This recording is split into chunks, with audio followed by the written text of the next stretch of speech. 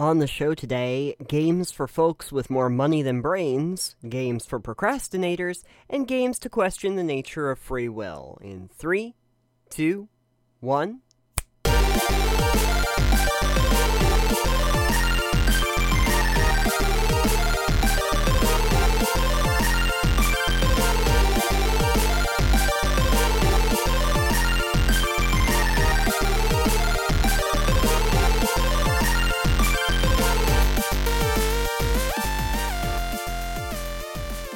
Alex, we are so back.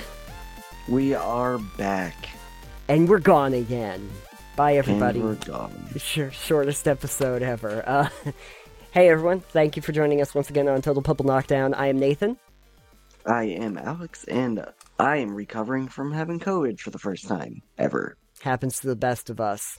I've already had my time in the COVID sun, so I'm letting the spotlight shine on you this time. Thanks, take it back. Nope. I will say notably it is not from you or that family get-together we had the other week. It is actually from stupid people I work with. You didn't really have to qualify that as stupid people. You could have just said people you work with. Yeah, probably. Co-workers are pretty much by their very nature in that boat. Now that you're feeling slightly more human, yeah, I guess we'll try to do an episode. That'll be fun, right? Try is the optimal word here today. Perfect.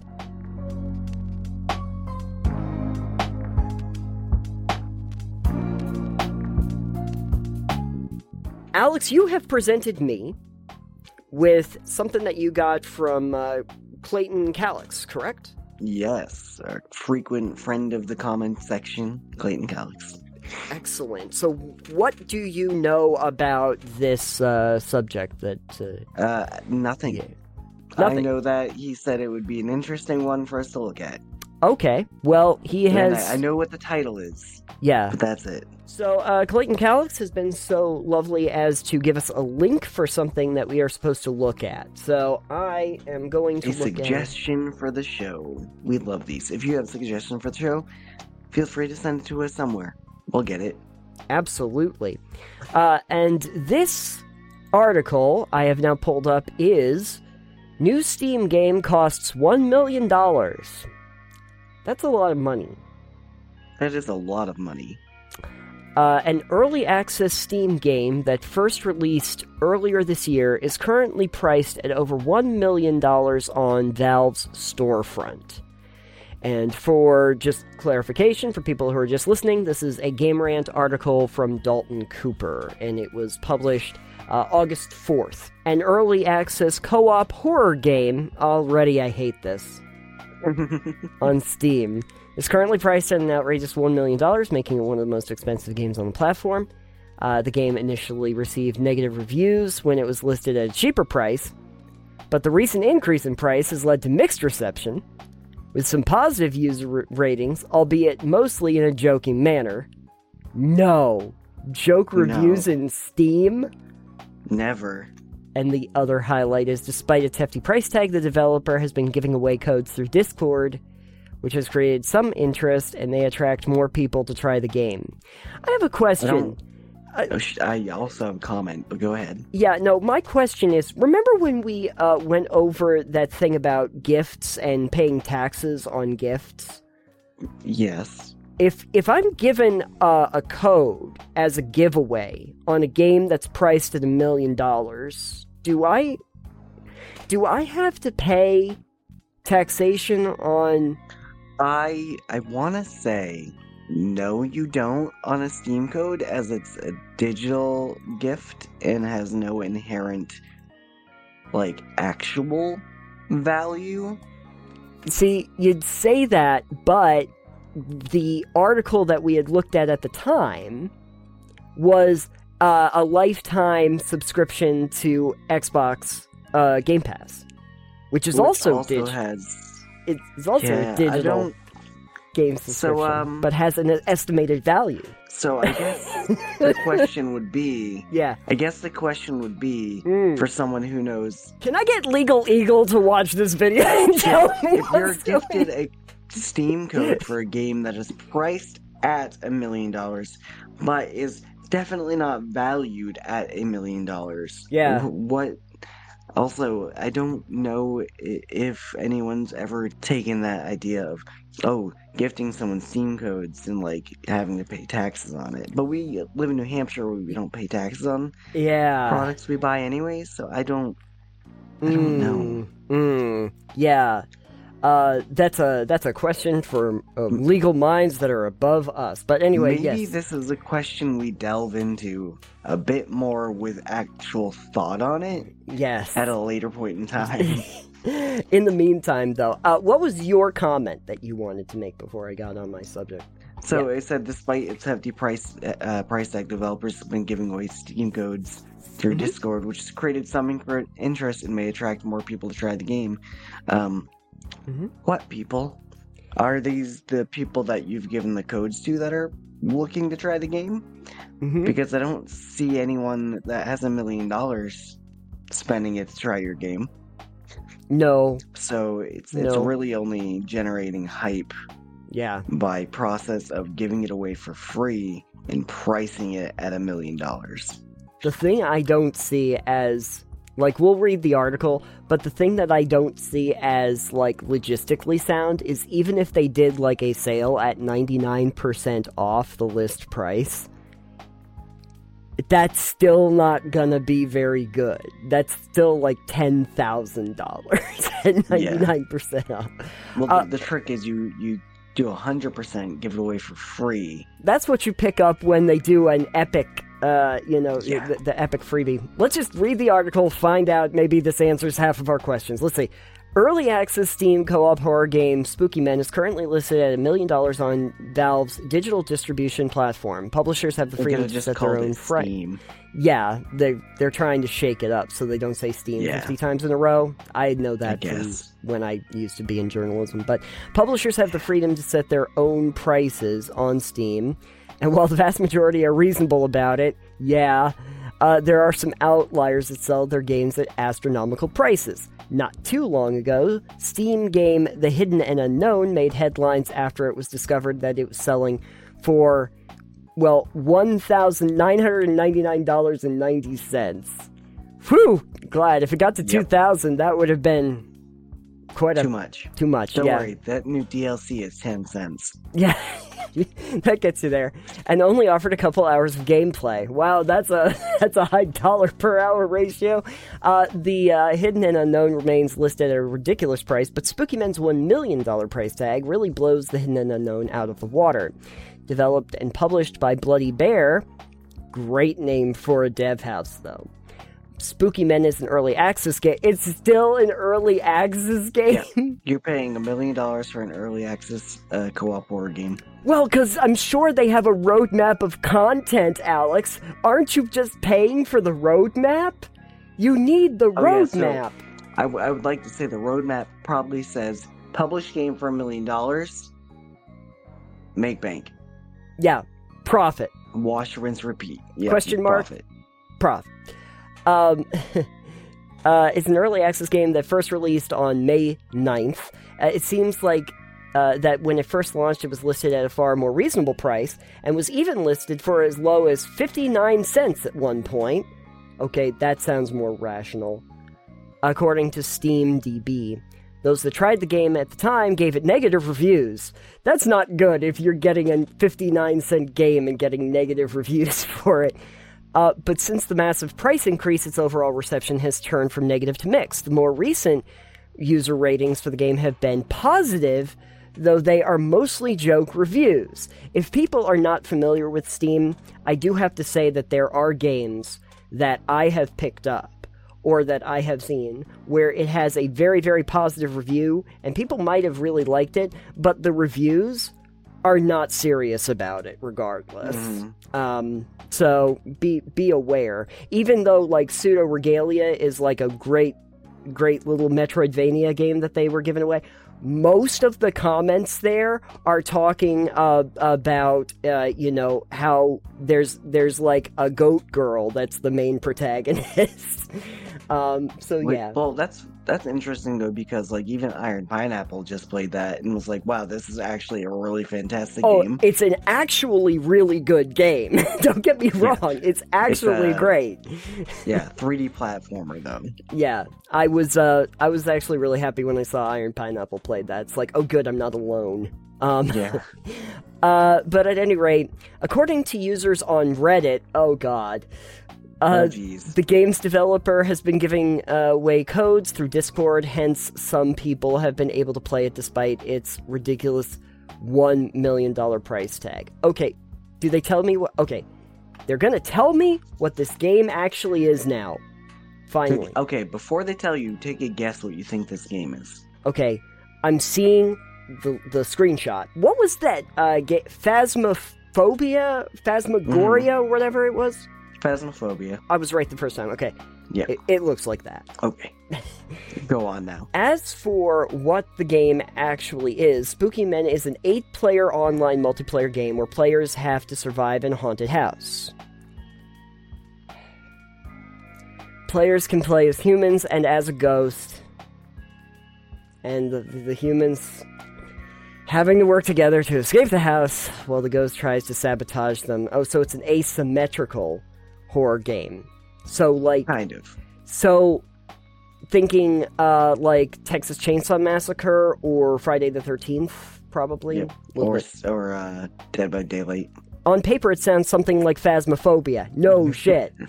But with an asymmetrical multiplayer twist, yeah, it sounds like a ton of other games, which isn't necessarily a terrible idea, but early reviews indicate that the execution was lacking. Of course, with Spooky Men being early access, there's always a chance that it could get substantial updates that genuinely improve the experience. I don't care what updates it is, it does not justify the price tag.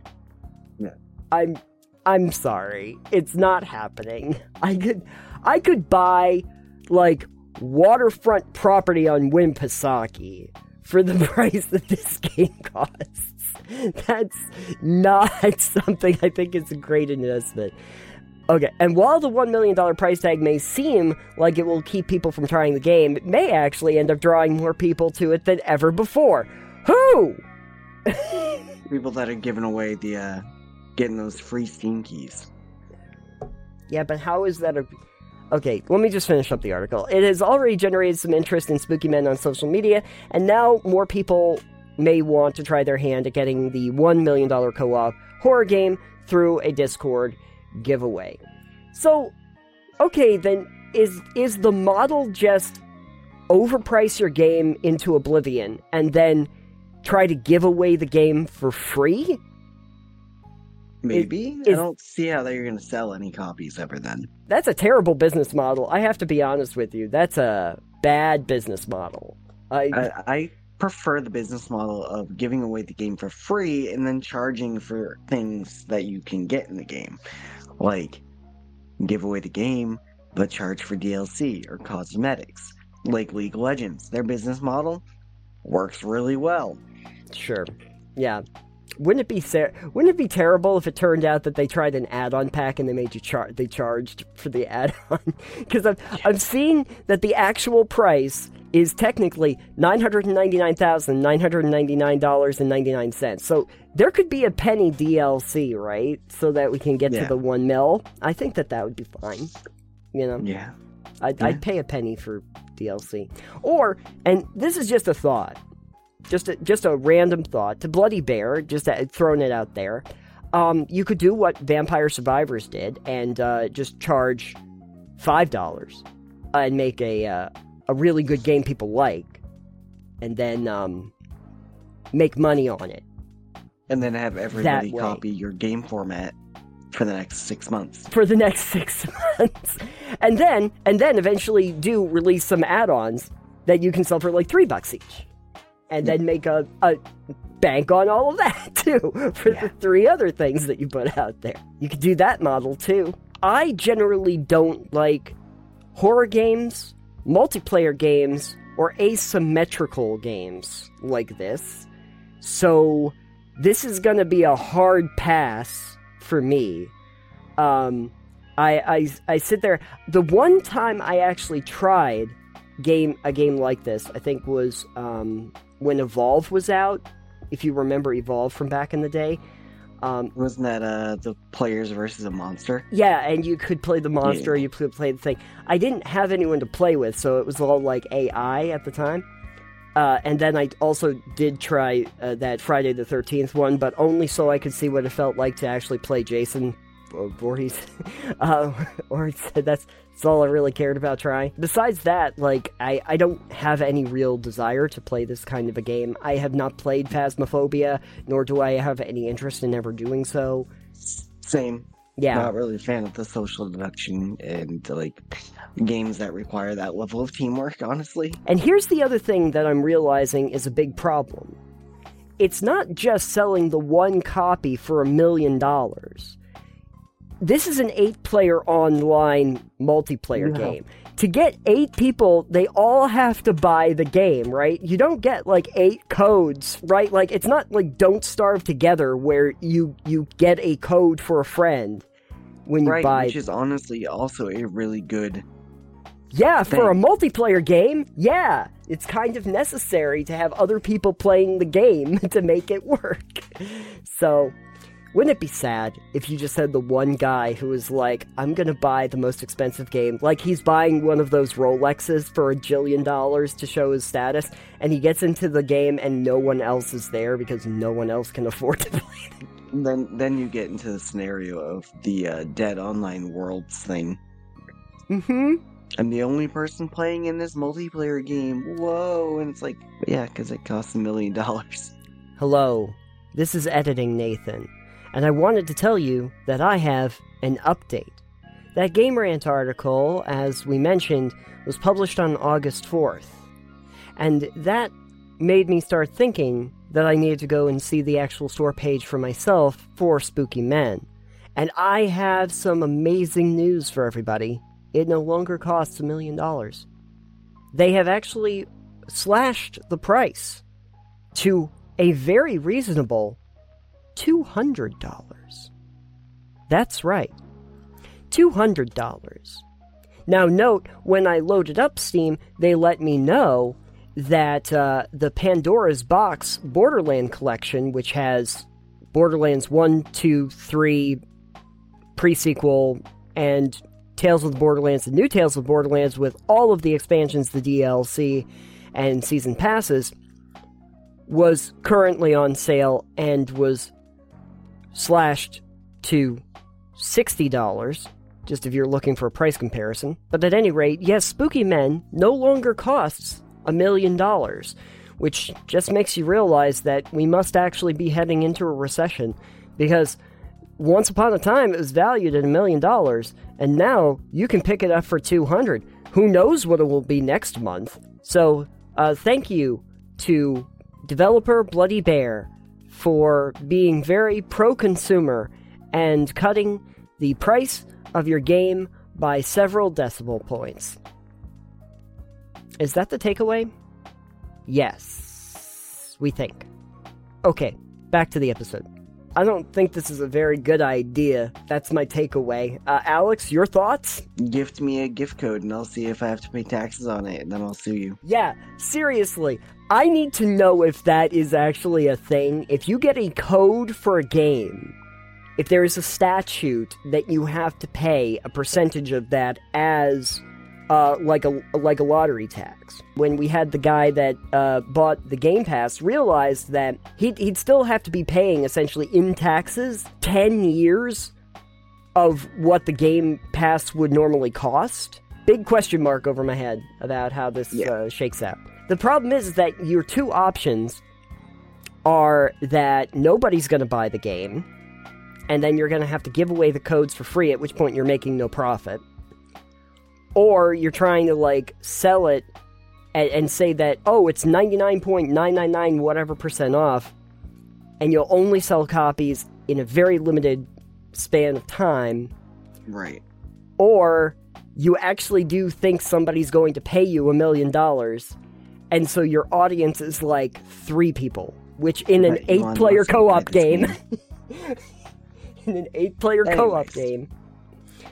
Let us know if you would buy this game. Yeah, and if you have the money to buy this game, check us out on Patreon. We have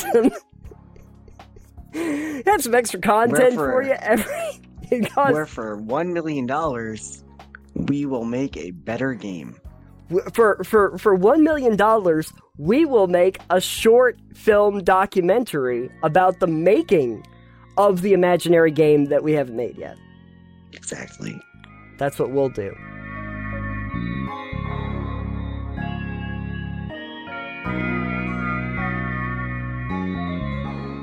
So, Alex, you might remember that a month or two ago, I was lamenting that I was having trouble getting through a certain game. And, yes. And a lot of people, surprisingly enough, shared in my lamentations, as it turns out. They did. In the comments. That turned out to be a pretty popular sentiment, actually. Yeah, surprisingly enough, it was nice to know that I was not alone. And what we are, of course, talking about is the Mass Effect trilogy. And I had gotten to the very tail end of Mass Effect 3, and then could not quite bring myself to finishing the game. I am here to report good news, I guess.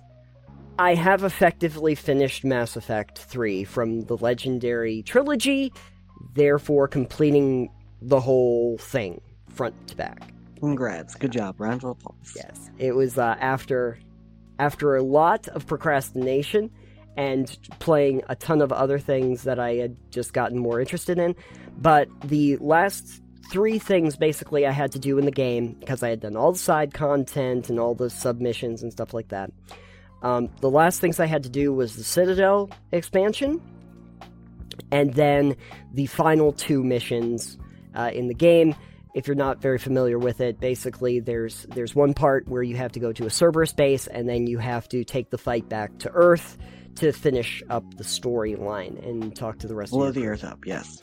Yeah, exactly. That's totally what happens. I guess there is an option, but anyway, that's not necessary. But anyway, the Citadel expansion, I felt like from a nostalgic standpoint was probably the sticking point, the roadblock that I was getting into the most. Mostly because that's the part where it's kind of a fun romp where you and all the crew get together and you get to do something, and it goes a little bit more into the, recapping of all of the stories that you've had with all of these characters over the course of 3 games, and then you throw a big party, and yes, the party. Dance, revolution, and whoever's still alive by that point, they get to sit around and they talk, and you have conversations with them and everything at this big apartment that Anderson's given you on the Citadel. And it's a lot of fun for me, because I was playing a Paragon, and I was also able to keep, pretty much anyone I could keep alive. But I am also very aware that, depending on how your playstyle went, this may have seemed very out of character for the rest of the storyline. Because considering the amount of death and destruction and everything that's going on around you, this is tonally very different. I would like to see what that becomes like if you're playing Shepard as, Renegade? Yeah. Well, also killing off as many of your party members as possible. Yeah, it's going to be a very lonely party. So yeah, I'd like to see that. I will say that if you happen to, I will recommend watching the Never Knows Best video, where he did an analysis of the Mass Effect trilogy, and when he decided to try a Renegade playthrough, not really like a genocidal Shepard, but an incompetent one that isn't really capable of making decisions rationally. Should not be Commander. Should Shepard. not be, but is in this position and is angry about it. Played through like that and got to the Citadel part, which is the first time he had ever played this, and realized he hated this because tonally it changed everything. Because Shepard's killed people, sometimes not even because he needed to, And now they're sitting around and they're having a good laugh about it, and I understand, because there's not a lot of changes that happen in the storyline that lead to that. They're still going to have a fun party at the end. But for me, I was playing as Paragon, and everybody was, for the most part, alive, and I tried to do the correct or right thing for the majority. So it felt wistful and magical for me. There you go. But getting through that, then it was just a matter of those last two missions that are a slog, but it is the end game. And then you wrap up on Earth, you have last conversations with the crew that you're running with in 3, and then you get to the final decision. If people are not familiar with Mass Effect 3, legendarily, it has a little bit of an anticlimactic ending, where after making all of these choices over the course of 3 games that do lend itself mostly to the war assets that you have at the end, you are basically presented with walking up to one of 3 different choices and picking it. And for the most part, pushing a button. Yeah. For the most part, doesn't really change except for some of the ending screens based on what you've done. There will be ones that are missing. If there are crew that are dead, you will get flashbacks that will remind you of the most important people that, for you, who were on your mission in those last moments. And you will get different beams. You will get a blue, a red, or a green beam that wash over the galaxy, and there are differences in how that shakes out for, like, your end cutscene. But for the most part, what you've done up to that point doesn't really take much effect after that entity. So this isn't your Fallout New Vegas ending where the factions you've helped or obliterated actually come up and be like, oh, you killed all the boomers. In Fallout New Vegas, you will get lines of endings that get cut off to you if you have made those factions mad at any point. And there are factions that simply will not work with you at the end. And to the point where if you're a genocidal maniac in that game, there's really only one option that you're presented with at the end. But Mass Effect is different. No matter how, Renegade or Paragon you were, you will be presented with those same 3 options. And I did all 3 of them, because why not? I want to see how this changes. Mostly to see that, it didn't change a ton about it, but there are some nuances to those cutscenes and some little changes that happen between them. Not a huge departure. I was glad that I finished it. It probably will not be something that I go back to again. I don't really think I have any interest in going back and playing the Renegade storyline because of that very reason. I know how it's going to end. It's going to be the same 3 choices presented to me at the end. You will get the option to destroy the Reapers, you will get the option to control them, or you will get the option to synergize organics and synthetics. Those are your 3 options, and it doesn't really matter how good or bad you've been in the playthrough, and I do find that was a missed opportunity, especially considering that there was such lead up when you think back to it about those 3 games and the choices that you could make. I didn't really see it from the Renegade point of view, but I have seen actually the Never Knows Best and Your Favorite Sons videos do a good job of explaining this. That, like, in the first game, I'll give you an example. There's the Rachni Queen. You get the option to save the Rachni Queen and let the Queen go off in space, or to kill off the Queen.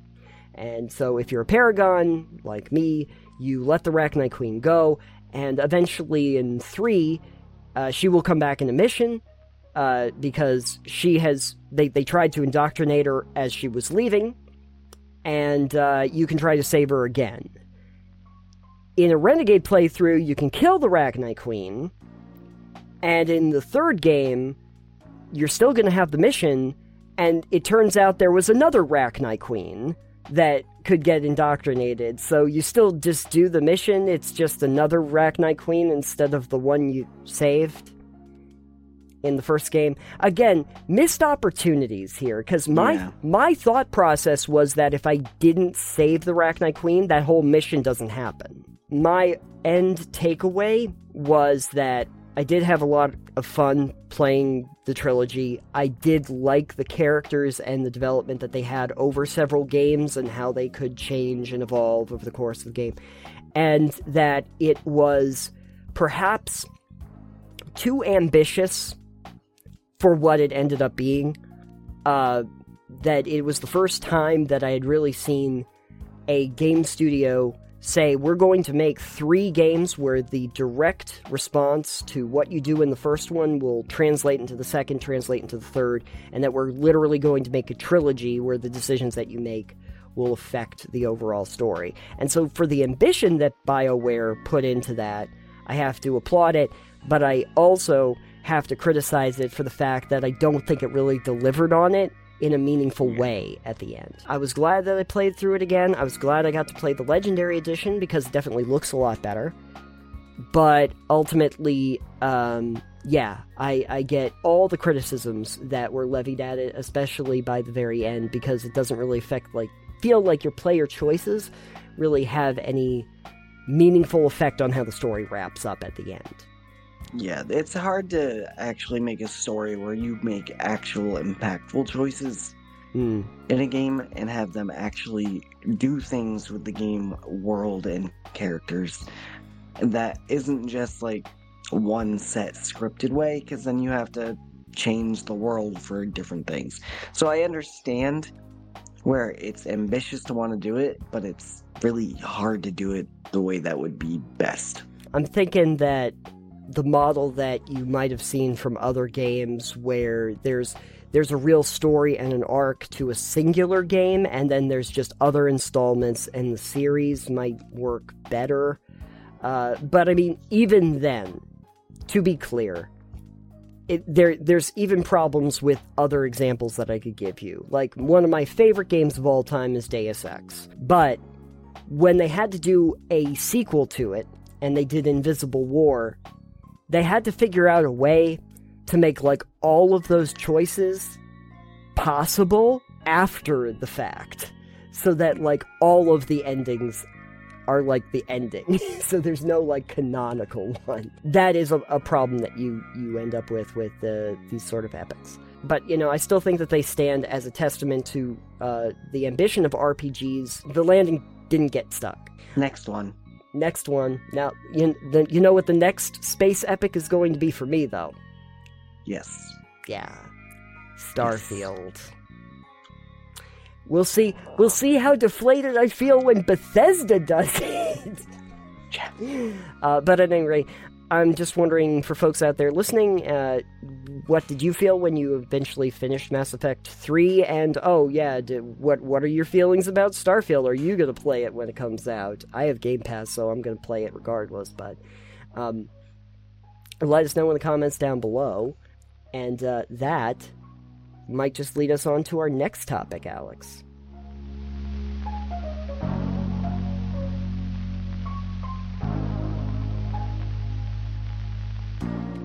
So one of the big criticisms that was levied with the Mass Effect series that I luckily did finish was the idea that the player choices didn't necessarily affect the story at the end.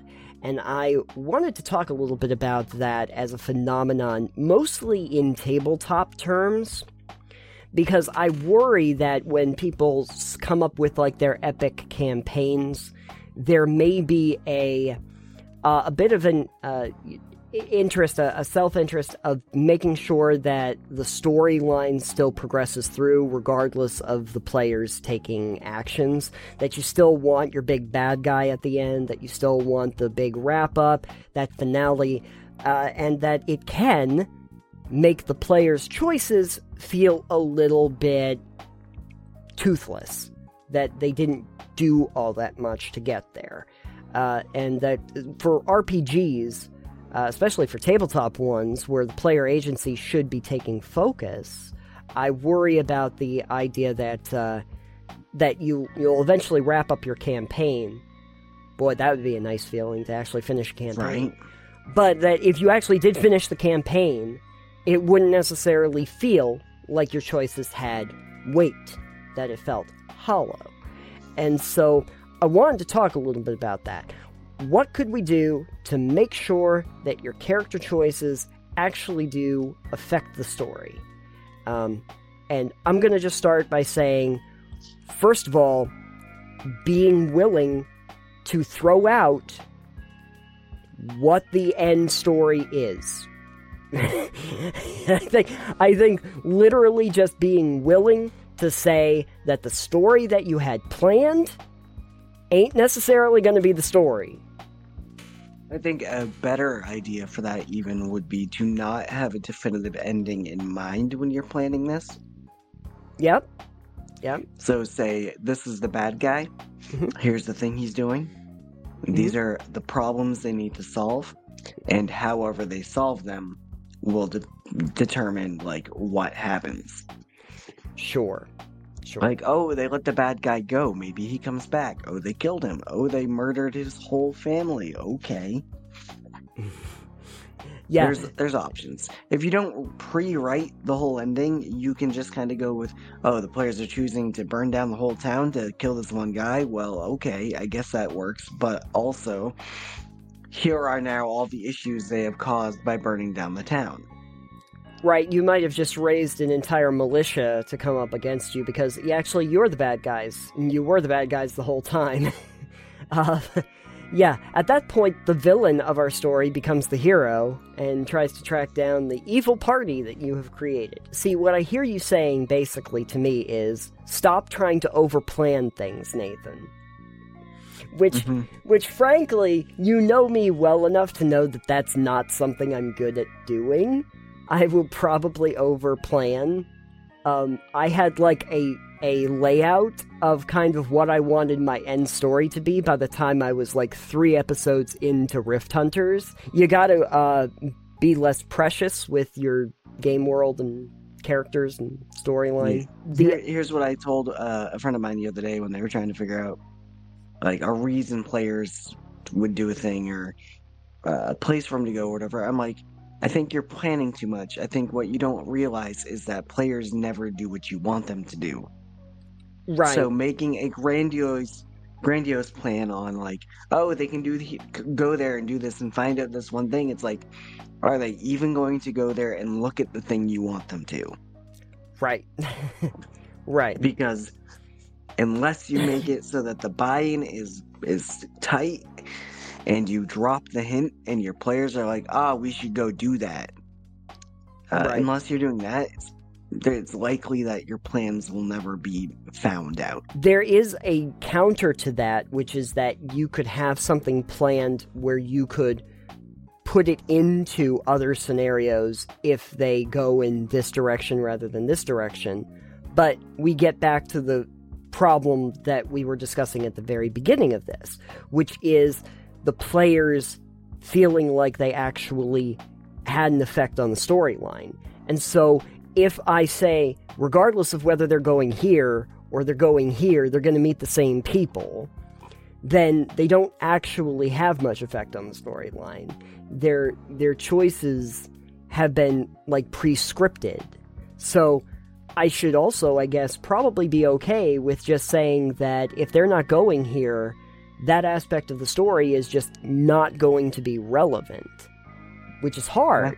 It is. Another thought, taking off of what you were saying before, is maybe the big bad guy at the end really isn't the big bad guy. It's the one that you thought was going to wrap up the storyline, except then your party did a whole bunch of other stuff, and the fallout from that is something that you're going to have to contest with, or what happens past that, and the characters that rise out of that are something that you're going to have to deal with. Yeah. It comes down to, like, the older style, the old school style, like the OSR and whatever versions of D&D where people would play it, and it was, oh yes, I'm not creating a campaign, I'm creating a world, and the players get to generate what happens. Yes, that old school way, which there's at least one game that is still ongoing from that era that is still that is still kicking around. Probably. Having the ability to do improv and kind of just wing it, where the players do a thing and you react to it, letting them kind of choose what happens in the story is a really good skill to have, because then when players don't do what you want, or if you, as you said, if this aspect of the story that you think is really exciting and cool is something they think is dumb and don't want to touch, then suddenly you don't have to scramble. You don't have to go, oh, that's the entire storyline and you guys don't want to do it. It's like either, pretty please guys, will you do it? Can you just buy into it for me? And if they don't want to, then it's like, all right, well, I don't have a game. But on the other side of it, it's like, okay, well, if you're not buying into that, then you guys are over here doing this. So I'll build off on what you're doing. Yeah. So just having that ability to kind of go with the flow is really good as a both like a dungeon master or GM or as a world builder, I think. Sure. Because that way, when your players decide they don't want to investigate the Rift or whatever you had done in Rift Hunters and they want to go off and do something else, you can just organically figure out what's going on. There was probably a way that I could have even constructed that where there was almost a bounty board where there were several different options that they would have in front of them, and then that would have just decided kind of the trajectory that we were going to be going on. And had I to do it over again, I might have tried that. But I think had you to do it over again, yeah, you should probably have a really set in stone session 0 with your players, especially considering that one's for a show, where it's, hey, what do you guys want out of the game? And like, what are you looking for in a story in a game? And here's what I would like to do. Can we do this? And I understand that for that specific one, it was kind of trying to showcase how that game setting or system can be used in a multitude of ways, I assume, Part of it was, yes. But just being able to, especially for a show and not just a home game, I feel like it's, all right, we're doing this for a performance piece, so you guys kind of should go with the performance I'm trying to give you. I don't know. I feel like that entire... I don't think that fell apart because of you. That fell apart for a host of other reasons, actually, that had nothing to do with the game. I feel like... like, we did Session 0 prep to get everybody, like, up to speed on what we kind of expected, but maybe not in that aspect of, like, what people wanted out of the game, and I think that if we were doing something that was not necessarily for a performance, especially, I'd want to do that. I just mostly from just side note on if you're doing something for live stream or performance that, like, you know, is going to be on a platform, you kind of assume that what you're going to be producing is actually mostly for the people that are watching. And if you're not doing it, what you're doing is mostly for the people that are specifically playing. Like, it's solely for them. The GM and the players can have a lot of fun and a storyline and do a lot of cool stuff in a performance, but your focus is going to be more drawn to the people that are watching and making sure that they have something that they're interacting with and watching and enjoying. So it is very different. And even in live streams that I've done, I might possibly have played characters that I would not normally have just wanted to play if I was doing a home game, that are more big and, you know, flamboyant kind of characters that register better as performance characters. Yeah. Like, I like Snowball just fine, but Snowball doesn't necessarily work for a home game. You know, as a character, I don't necessarily think that I would play Snowball as in a home game, because that's not the kind of character he is. In a storyline, I want to imagine that the players have more agency, but I feel like in a cinematic quality, which is sort of like what you experience with, you know, Twitch streams and live performances, there is a narrative throughway, and there kind of has to be, so that you know that there is an end goal that you're going toward. But most of us aren't playing that way. Like, we'll just be honest. Most people, when they pick up a Dungeons and Dragons or any other myriad of TRPGs that are out there, they're doing it for the enjoyment of the home game that they're in.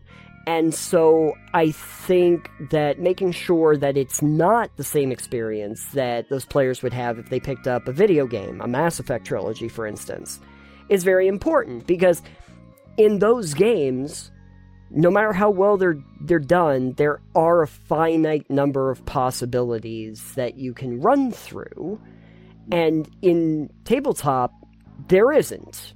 You really don't have a finite number that we know of.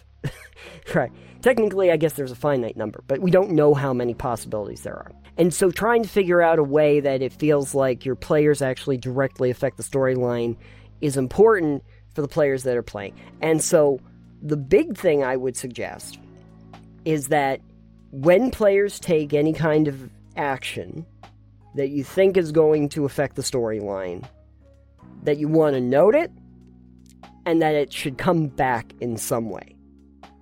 And if they do something that's definitely putting a damper in your plans, those actions should definitely have weight and consequence, which makes it much more engaging, because now you can see the fallout of the things that you've done and the things that your characters have done that have led you to this point. If you out there have any ideas about what you might want for creating an effect on the storyline, if you have any suggestions about what you'd like to give players to show that the storyline has indeed been affected by their actions, please let us know. Suggestions would be very helpful. If we do get a lot of them, we might do a follow-up and talk about some of those, because I'd be interested to know what everybody has come up with to really make it feel like there's weight to the storyline in a way that you might not have felt when you finished Mass Effect 3.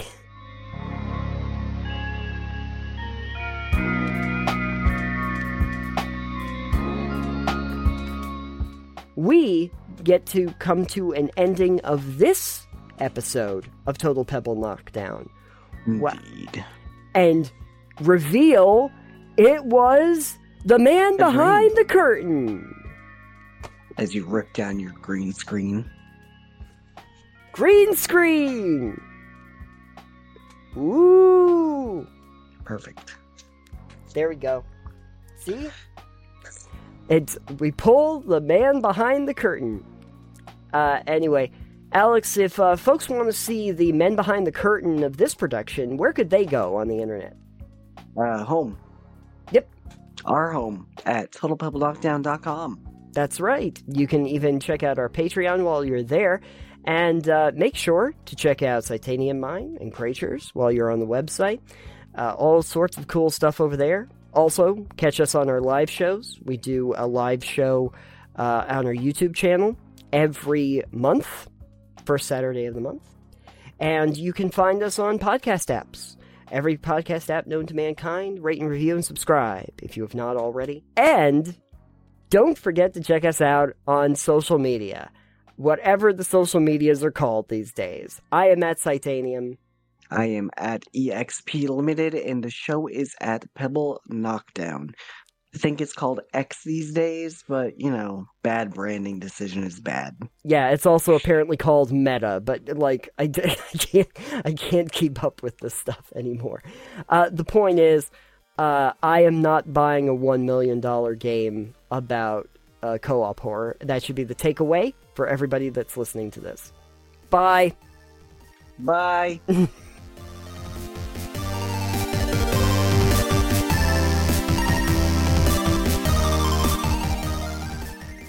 It works well for people who have, Twitch streams, where this is something that they can do, and it's fun if the crew gets together and does one of these little make-em-ups. When Oprah gave you a brand new car, that car you have to pay taxes on because you've received it as a gift. It looks very red. That's the only thing I'm getting from the screenshots. It looks very blown out and red. So that's the horror aspect. It's all the blood. Oh, good. Great.